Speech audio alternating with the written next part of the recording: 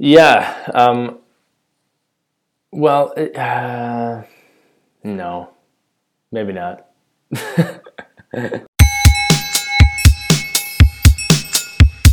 Episode number 4. In this episode, Scott Savory talks about his process of prototyping. He talks a little bit about prototyping at Facebook, and he introduces Quartz Composer and Framer as prototyping tools.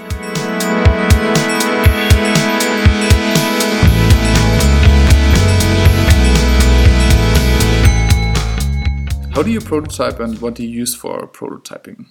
Yeah, so there are a couple tools that I use. The main one that I've been using is Quartz Composer.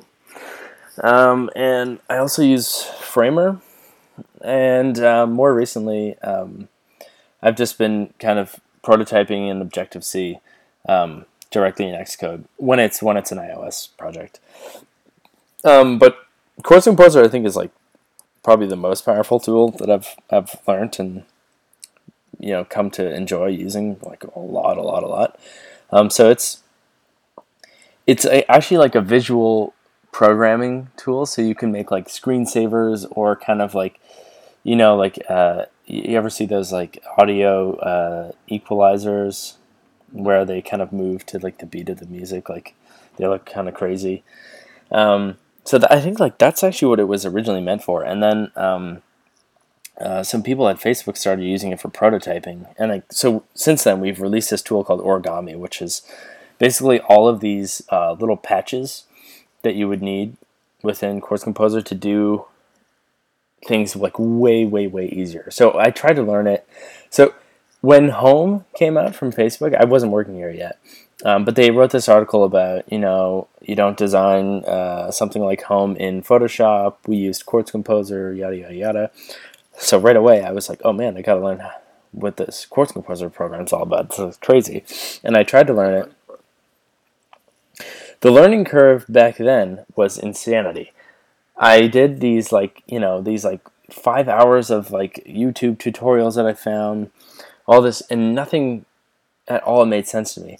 And then when I started here, they had all the origami patches, and then it actually becomes quite manageable and quite easy. And there's like a pretty active community around it as well, that are starting to like share their prototypes, and you can ask questions and get an answer quite quickly. So the learning curve is actually quite easy now, and it's like the most. I think if you're working on like gesture-based UIs, then you have to get into this software. Yeah, it's great. So you would not use it for a desktop web page or something? You can. Like you absolutely can. There's even this like nice patch called the Safari patch, and it turns the like viewer window of Quartz Composer into a web browser, so it looks like it's like you're totally in the browser. But the thing is, on web, I think maybe my process would change now. I mean, I'm not working on so much web stuff like these days. I'm only on mobile stuff, but I feel like I would just code it. I would just do it and make it and then change it if it wasn't right. So you mean prototyping in the browser with HTML, CSS? Yeah, exactly. Because at least then you have some kind of code that you can take and actually use after, right? Whereas with Quartz Composer, it's still separated between that and the actual production code. So you're not actually writing any code. You're just kind of visually, it's like visual coding or visual programming. So you're dragging these like little noodles and connecting like bits of code in a sense to make something happen. But it's really nice when you pair it up with Sketch, because for example you can like copy paste objects from Sketch into Quartz Composer, and then directly start interacting with those, and it becomes kind of like I bounce back between Quartz Composer and Sketch while I'm designing something. So I'll get like an idea going in Sketch, and then very quickly I'll move over to Quartz Composer and start kind of like seeing how that interaction feels and if it is working the way I imagined it to. And then maybe I'll go back to Sketch and like kind of change the way some of the visuals look. and copy paste this image back into Quartz Composer and start playing with it again. So that's actually the best thing about Quartz Composer, in my opinion, is like the ability to kind of very quickly play and try out a lot of different interactions. With something like Framer, I've been a strong Framer user, and then kind of got more into Quartz and stopped using Framer quite as much. But Framer always felt like you had to be much more satisfied with the design before you moved into prototyping. Because it is quite a bit more work. You have to program everything in JavaScript, and they make everything really easy. So there's some really great helpers for you, and just easy utility classes that you can kind of like use, and very quickly make a interactable prototype. And the great thing about Framer is they're easy to share. So it's all based on web technology, right? You can host this link and then visit it on your phone and play with it directly on your phone. It's pretty awesome in that sense. For people who have never heard about Quartz and Framer, maybe we can give them a little bit of a high-level pitch, what it is and what it is useful for. Yeah, well, basically they're tools to very quickly try out interactions. So, if you're an interaction designer and you want to, try out different like gestures and different like behavior of like how is this object going to behave, you can't communicate this with something like Photoshop. Photoshop's really great, or Photoshop or Sketch. They're both really great for, finding the right color, finding the right typeface, getting the right kind of, like shadows on elements, and, sizing things appropriately, getting your layout really perfect. But they're not good at saying, what's going to happen on this item when I tap it? Like, how am I, will I be able to, like, drag this item and, reveal a menu behind it? What, how bouncy or how, like, tight is that supposed to feel? And so Quartz Composer and Framer kind of let you play around with these things and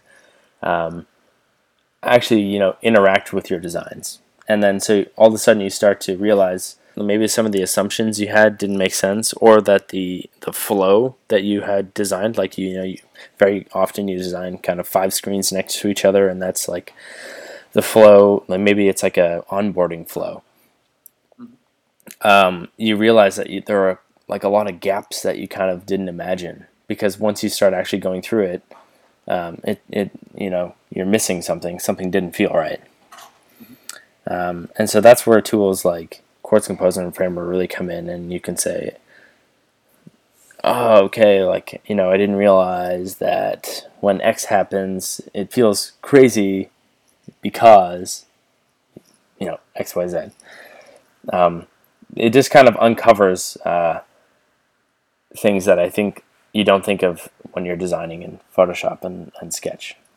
Why not just use code from the beginning? A lot of the things I do in Quartz Composer, would take way too long in HTML and CSS. So I can really, really quickly, like, okay, so when you tap on a photo in the newsfeed of Facebook and it expands and the background becomes dark, and then you drag that photo down to close it, I think I could make that in about 2 minutes in Quartz Composer. And I think it would take quite a bit longer in HTML or CSS, as well as Framer might take quite a bit of time as well. To make a prototype, it depends. I mean, there's a lot of overhead when like this is like really for designers, right? I mean, let's assume you have very little programming knowledge. A tool like Quartz Composer is great because it's really visual. You can really see what's happening. You don't need to understand different syntax and kind of programming concepts. So the barrier to entry is much lower. I see. But somebody who would be able to code his own iPhone application or whatever, would he still benefit from using Quartz, for example? Well, I can. For example, and I still like to use Quartz because when you're coding in native code, you're approaching the end, And when you're designing, like, so if there was a spectrum, at the start of this spectrum is kind of designing in Sketch or Photoshop, and the end is coding it in whatever, Java or Objective-C, or whatever language, for whatever platform you're making it. But in the middle is this kind of like dead zone until things like Framer and Quartz Composer existed, where you didn't, like, you want to explore a couple of ideas, you want to try out like multiple different types of behavior, and not have it not have the overhead hold up your project. So if I was doing that in Objective-C, like, it's not as easy to just try out different ideas and have like lots of different prototypes and say, hey, like, here's my. It's almost like designing mock-ups at this point, where I have like 5 different prototypes made, and I'm like, yeah, it could be like this, could be like this. What do you think if it's like this? When I couldn't really imagine making like 5 separate, like, fake little iPhone apps to do this. It seems like it would be just a bit too much effort.